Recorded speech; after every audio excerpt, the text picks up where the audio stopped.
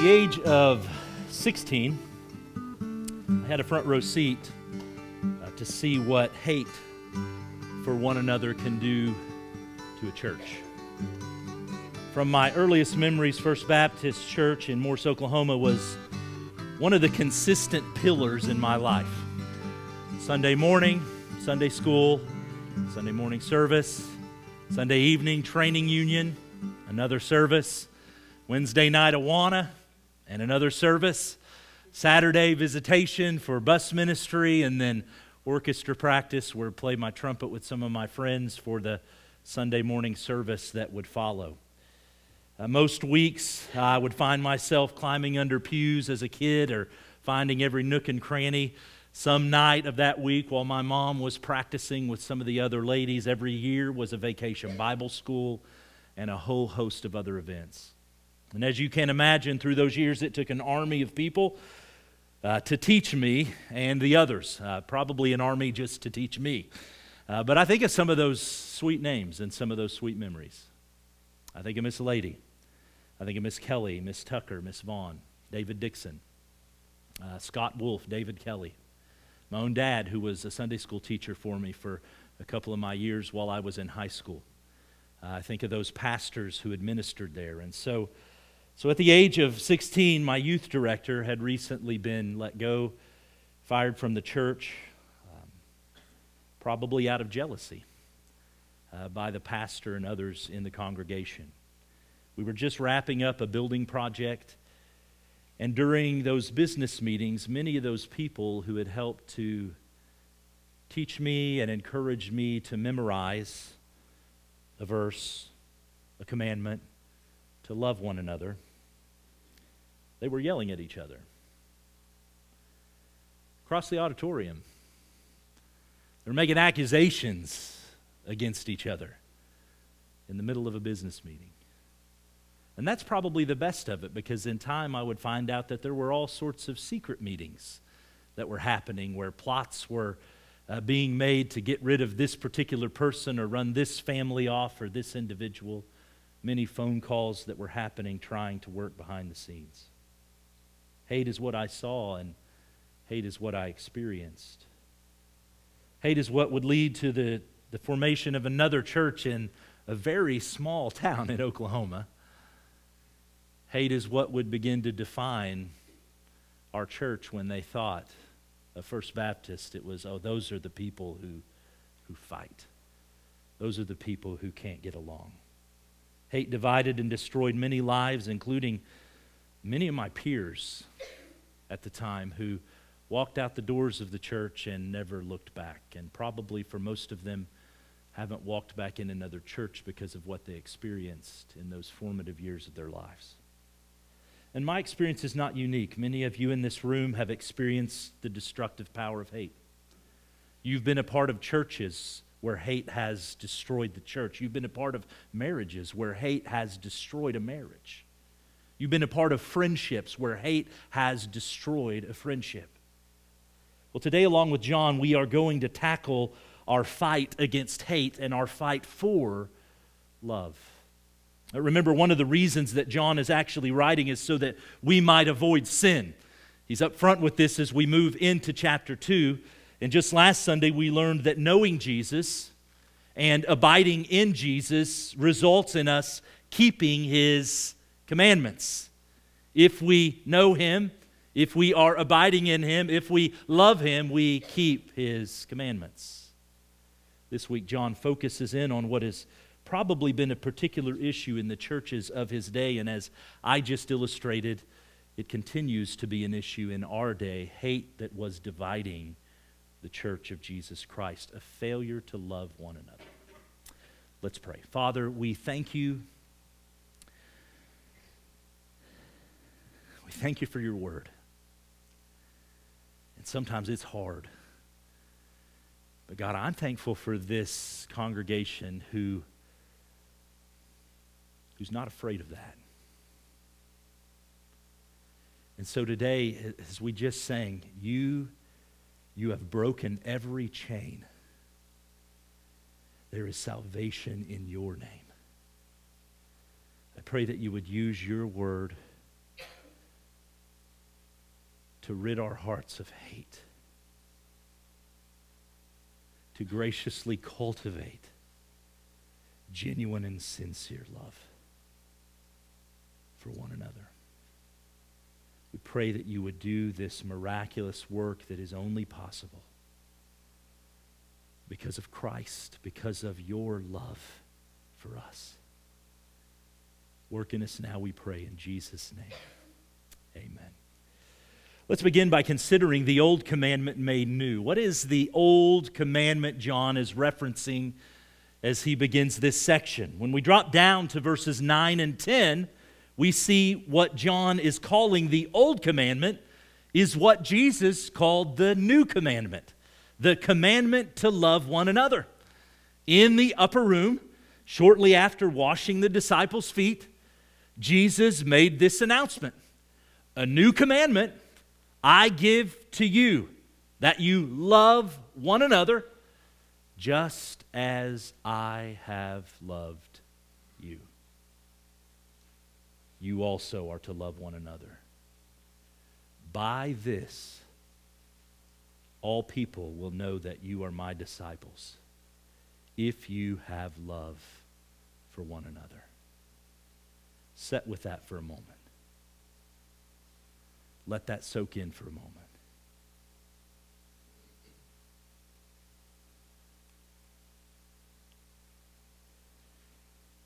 We are to love in the same way that Jesus loves.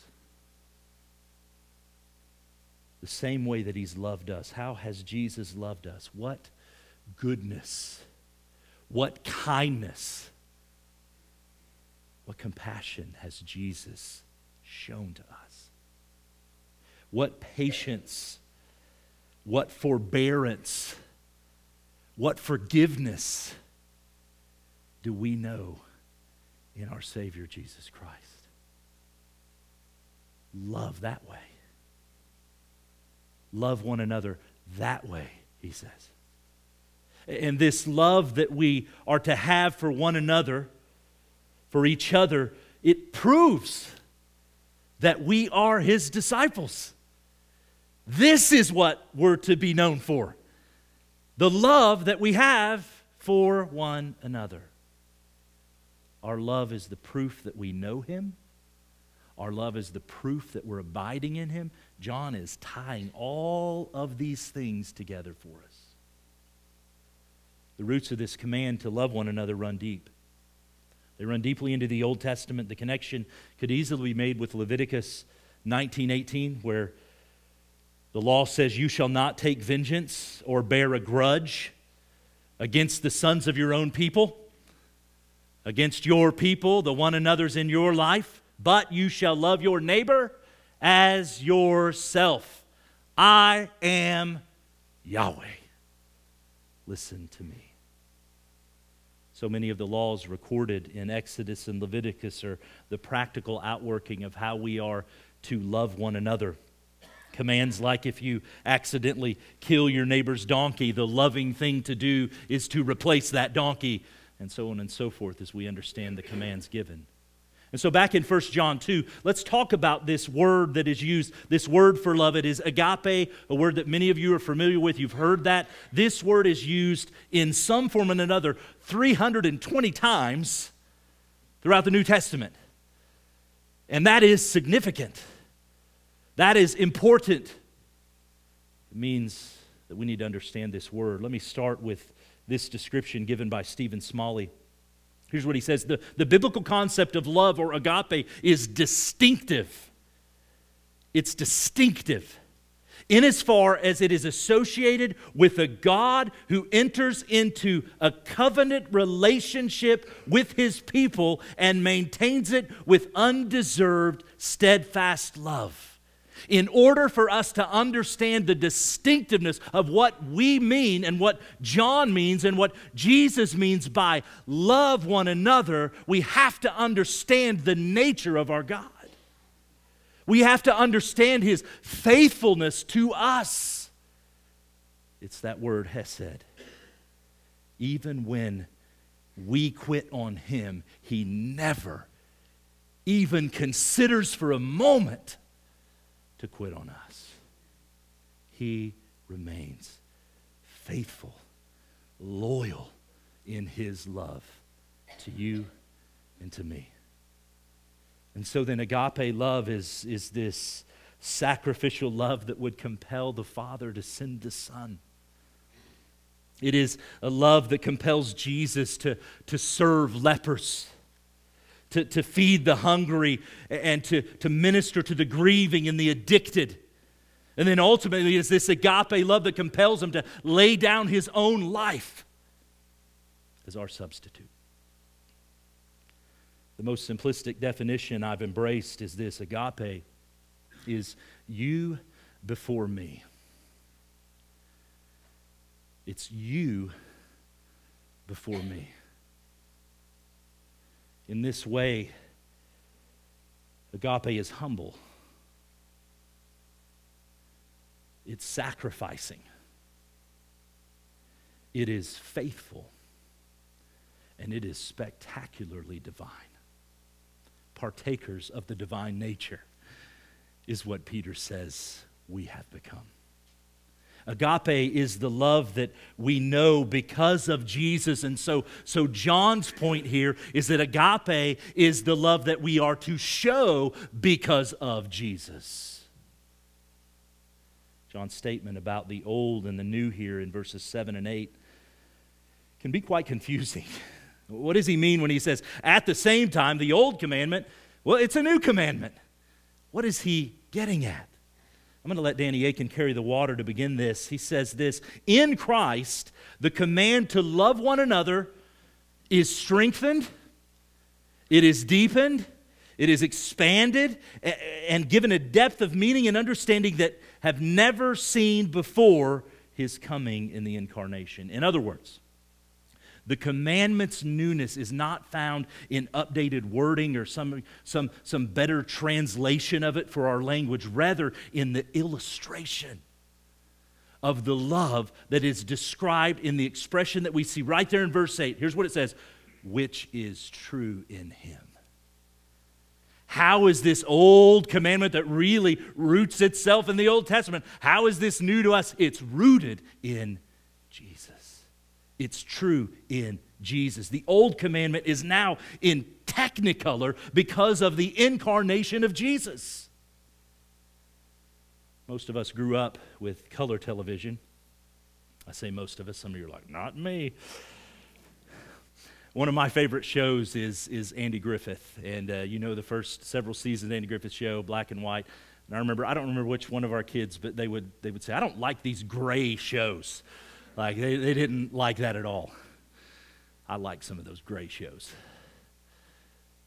But I have to imagine what it would be like to be in the theater for one of those first showings of The Wizard of Oz. Wizard of Oz wasn't the first color movie, but it was one of the first color movies. And if you are familiar, I hope you're familiar with The Wizard of Oz, but it starts off in black and white. And everything's happening, and then when the door opens into this new world of Oz, everything is in brilliant color. That's what John's getting at. That's what he's trying to help us understand.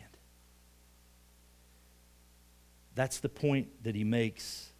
This old commandment has taken on new life, real, enfleshed life when Jesus enters into the world. It's not just words on a page anymore for us to look at and examine. Every word from His mouth, everything that Jesus said, every interaction that He had with people is this commandment. Come alive. Love one another. And it's because of Jesus' life and death illustrates this meaning of the commandment to love that we find instructions in the Scriptures like this: husbands, love your wives as Christ loved the church. His love for us illustrates the way you're to love your spouse. Or shepherds love the church in the same way that Christ loves the church. You are to shepherd the flock with this same love and compassion.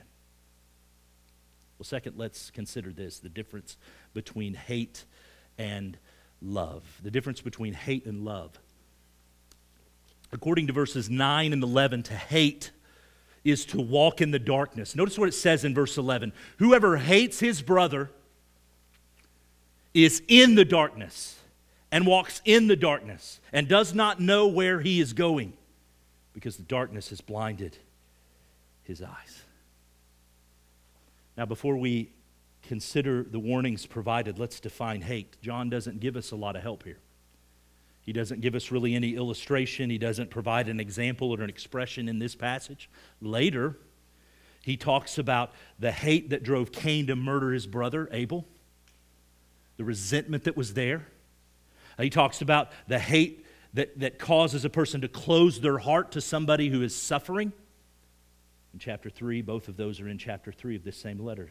Some argue that John is referencing in here something they would already know because there was a lot of hate going on in the church. People hated John. They hated the people who were affiliated with John because the false teachers were taking the church a different direction. We all have our own ideas and experiences of what hate looks like, don't we? We've all been hated. But for now, let's just agree to understand hate is anything that is not love. Hate is anything that is not love. But I want you to notice the severity of John's warnings to those who continue in their hate towards their brothers and sisters in Christ. 4 things that are true of a hate-filled person. The first thing he says is this: you are in darkness. You are spiritually dead. You are in the darkness. If God is light and He is life, the life is in the light of God, and you are in the darkness, it means you are separated from Him, His light, and therefore you are separated from His life and you are dead.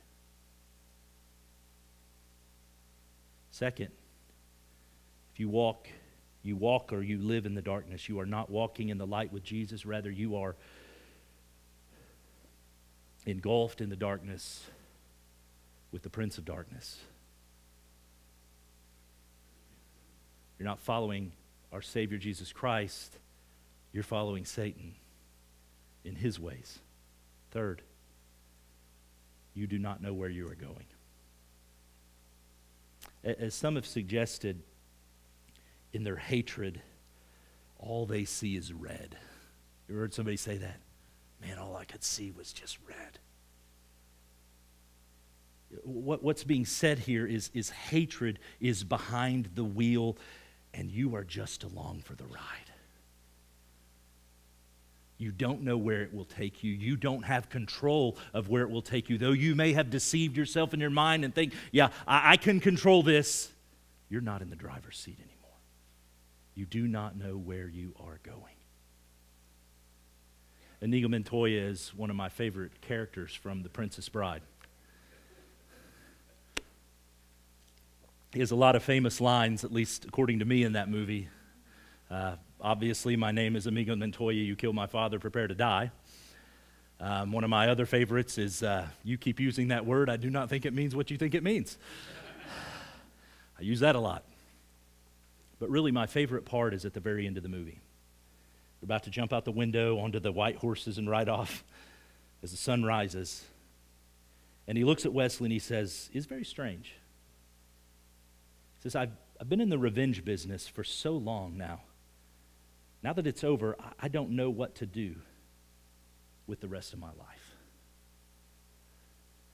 Isn't that a fascinating insight to revenge and anger and hate? It's all he had thought about. It's all that had controlled him, and now he had no objective, no purpose. When people in habitual sin come into the light, they come to their senses, they're often shocked at how far they've strayed. They're often shocked at how much they've lost and how many people they've hurt along the way. They didn't realize it in the darkness. They were just along for the ride. That's what hate does. It controls. It drives. And finally, he says, fourthly, most damning, you're blind. Hate and other habitual sins, they blind us. The African spitting cobra, it shoots a stream of blinding venom into the eyes of its prey. And from there, without the ability to see, it can strike at will.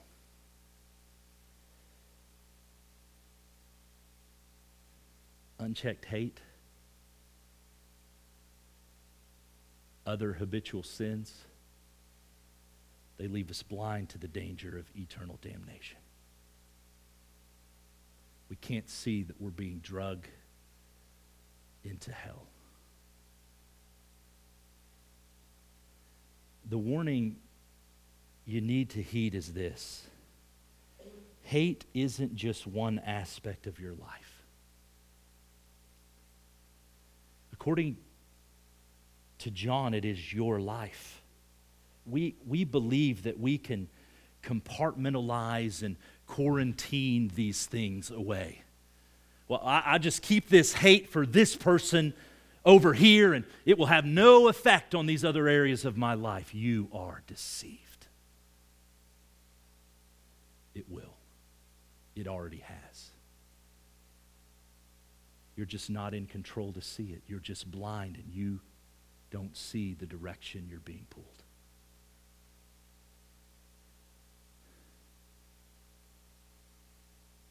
Embrace the truth today. See clearly what John is warning against today. If hate is blindly and dangerously living in the darkness, then love is confidently and safely walking in the light. Notice what he says in verse 10, whoever loves his brother abides in the light, and in him there is no cause for stumbling. Oh, the contrast between no control and all of the danger versus the freedom and safety of walking in the light with Christ. Those who obediently keep the commandment of Christ to love one another are safe from stumbling because they are with Him in the light. There's no fear of danger. And in the light, the truth of God's Word, His commandments, they guide us as a lamp to our feet and a light to our path. We know exactly where we're going. We know exactly what we're supposed to do. We see it so clearly because of Christ. John makes one more bold claim regarding the nature of this hate and love. He says in verse 8 that this is true in Him, that is, in Jesus, as in you, because the darkness is passing away and the true light is already shining. Oh, there is great hope in this promise. The darkness is passing away. John is assured of this. And the true light is shining. We're reminded here that darkness cannot overcome light. Light will always overcome the darkness. And I know it may not seem like that sometimes in our experienced life, but the assurance we have of God's Word is this very thing. In fact, it says this of Jesus in John 1:5, the light shines in the darkness, and the darkness has not overcome it. And if I could add in an editorial note, it never will. It never will. We're reminded that because of Jesus, the true light of the world, the problem of darkness will ultimately be dealt with. Darkness is passing away, and soon He alone will be the light. Here's what it says in Revelation. We can't get away from John. He's writing all of these things for us. I saw no temple in the city, for its temple is the Lord God, the Almighty, and the Lamb, and the city has no need of sun or moon to shine on it, for the glory of God gives it light, and its lamp is the Lamb. By its light will the nations walk, and the kings of the earth will bring their glory into it, and its gates will never be shut by day, and there will be no night there. They will bring into it the glory and the honor of the nations, but nothing unclean will ever enter it, nor anyone who does what is detestable or false, but only those who are written in the Lamb's book of life. Friends, I'll use John's word, beloved, the people that I love. That is my hope. The Lamb will be the light. The darkness is passing away and will pass away. Is that your hope? Is your hope in Christ, the light that came into the world and the darkness cannot overcome it? Is that your hope? Today is the light of God's word calling you out of darkness.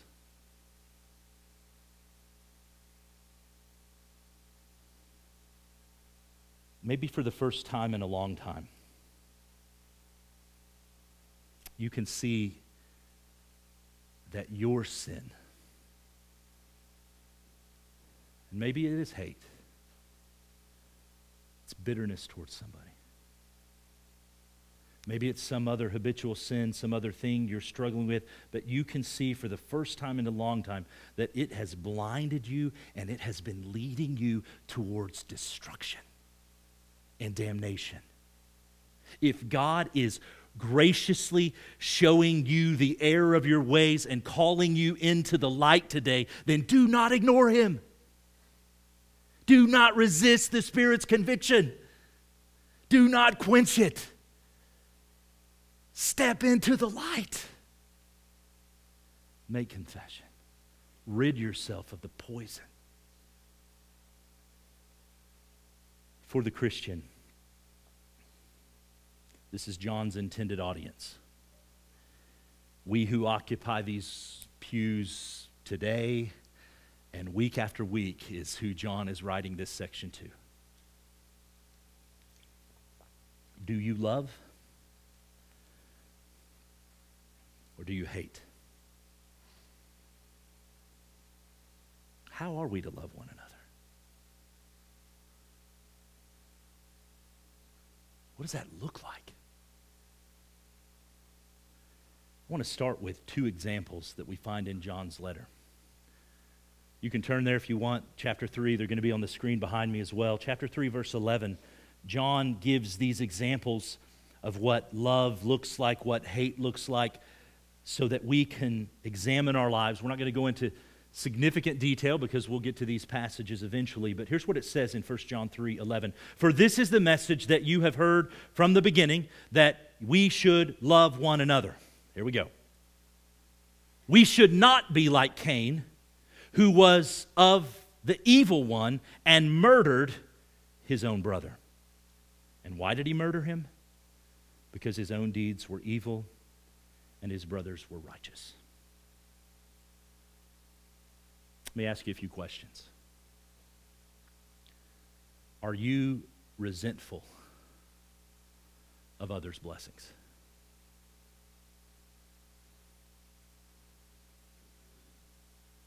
You have resentment in your heart because they have something you don't have.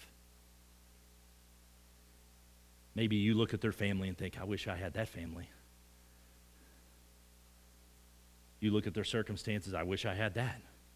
Are you resentful? Are you bitter towards another brother or sister because of something they said? Something that they did? Maybe something they didn't say? Or something that they didn't do?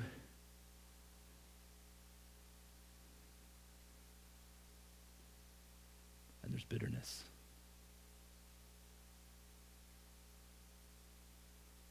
Do you avoid talking to or being around certain people in our church fellowship?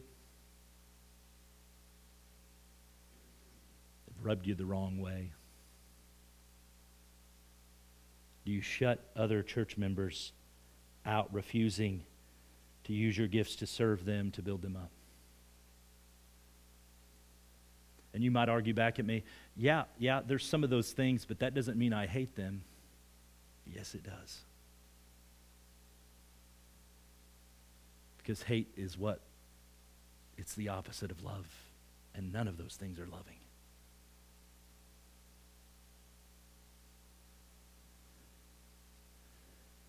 Let's look at the next one. Jump down a few verses. 17.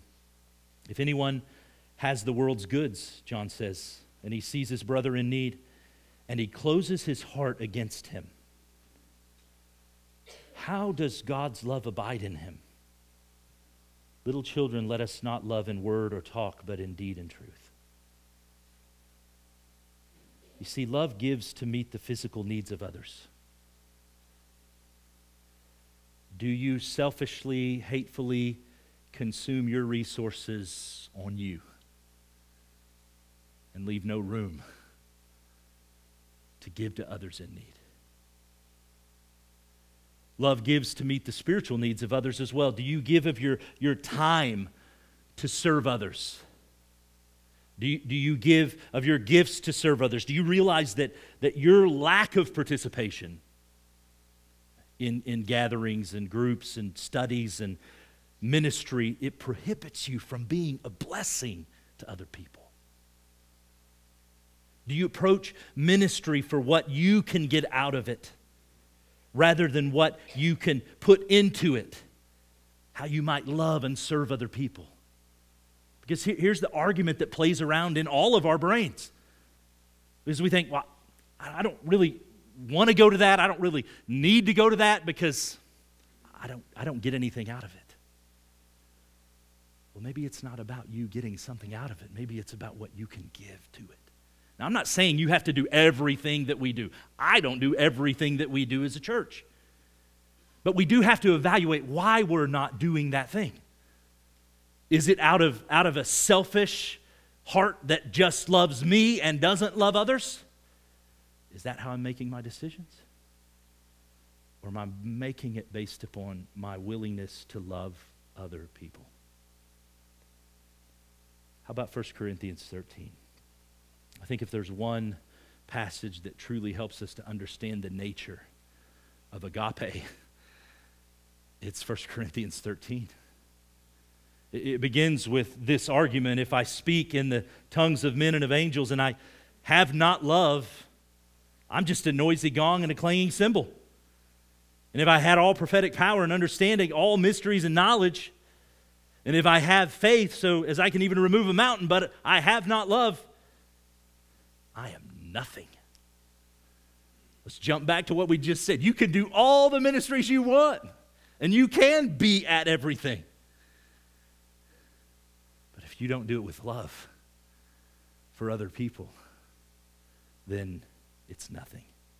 If I give away all I have, and if I deliver up my body to be burned, but I have not love, I gain nothing. And here we go. Love is patient, and it is kind.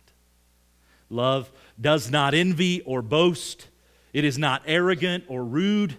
It does not insist on its own way. It is not irritable or resentful. It does not rejoice at wrongdoing, but it rejoices with the truth. Love bears all things, believes all things, hopes all things, endures all things. Faith, hope, and love abide, these three, but the greatest of these is love. Love will continue. Now let's read back through that. Hate is impatient. Hate is unkind. Hate is envious and boastful. It's arrogant. It's rude. Hate insists on its own way. Hate is irritable. It is resentful of others. Hate rejoices in wrongdoing. Hate despises the truth. Hate does not bear all things. Hate does not believe all things and the best about another. Hate doesn't hope. It's devoid of it. One other category we can think about as we think about what love looks like is what we call the one another commands in the New Testament. All of those one another commands are really born out of this new commandment, this new old commandment, love one another. Well, what does love one another look like? It looks like all the other one another's. Love one another's, I think at least 14 times in the New Testament, we find the command to love one another. Let me give you this list. Honor one another. Greet one another. Welcome one another. These are not things I'm making up. These are directives that we find in Scripture. Show hospitality to one another.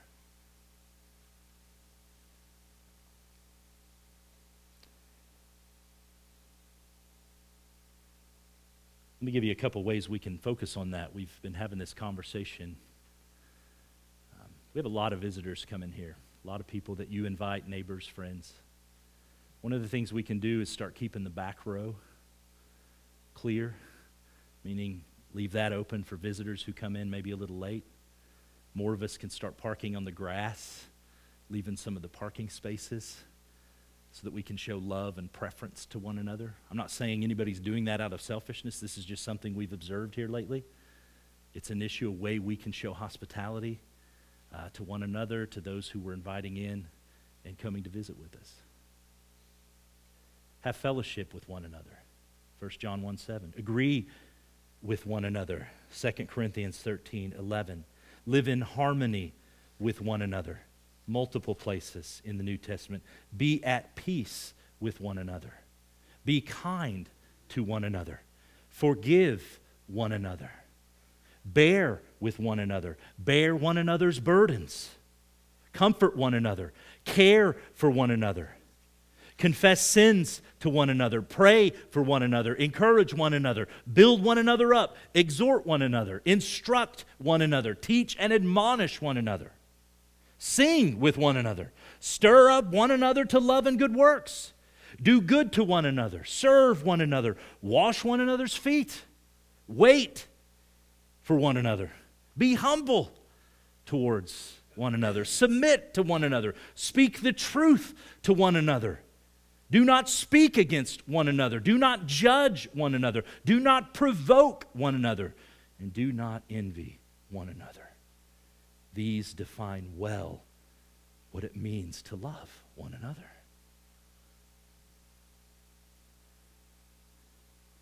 And if we're violating them, it means we're expressing hate. And I realize this is tough. This is a lot to consider. It may be painful for you.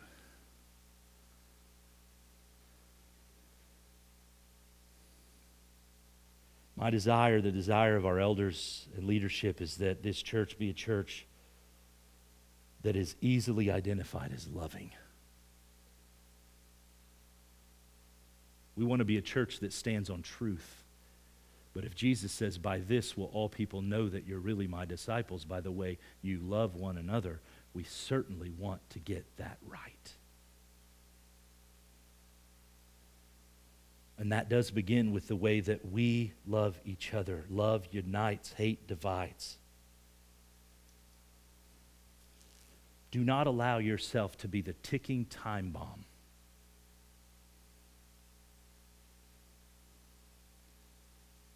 that Satan wants to use to destroy this beautiful fellowship.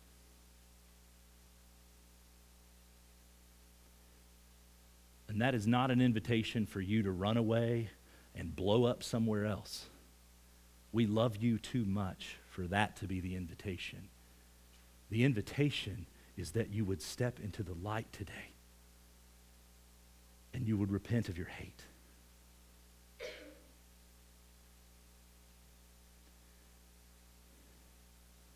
Be obedient to Jesus' commands.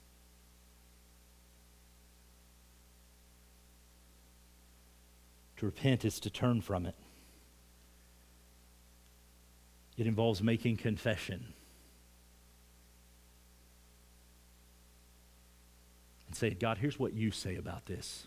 I heard it today. And I'm going to say the same thing about it.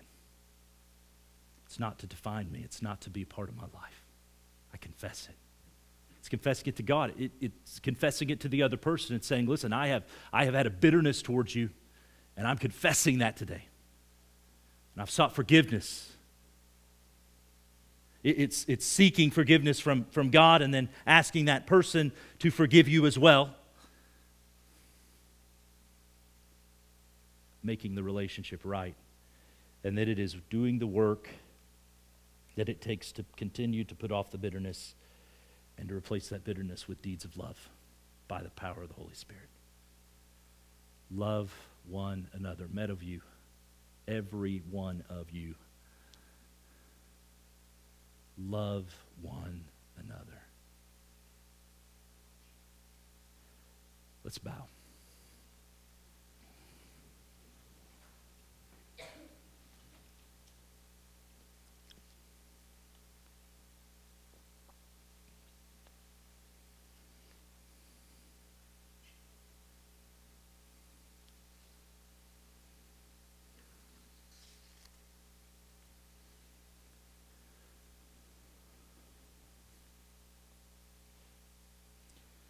Now is the perfect opportunity to make confession, to seek forgiveness, to step into the light, to begin ridding yourself of the hate and inviting the Spirit of God to produce the fruit of love and joy and peace and patience and all the rest in your life.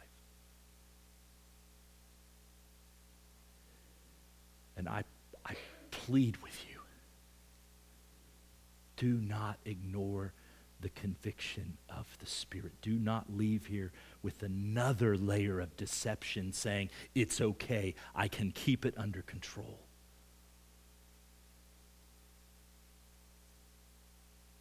Because you can't. And you're not.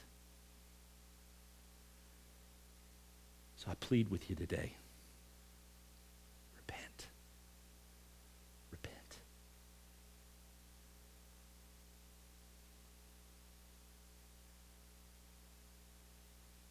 If you need to pray with somebody, I would invite you to the prayer room. It's to my right, your left. We'd love to encourage you, help you.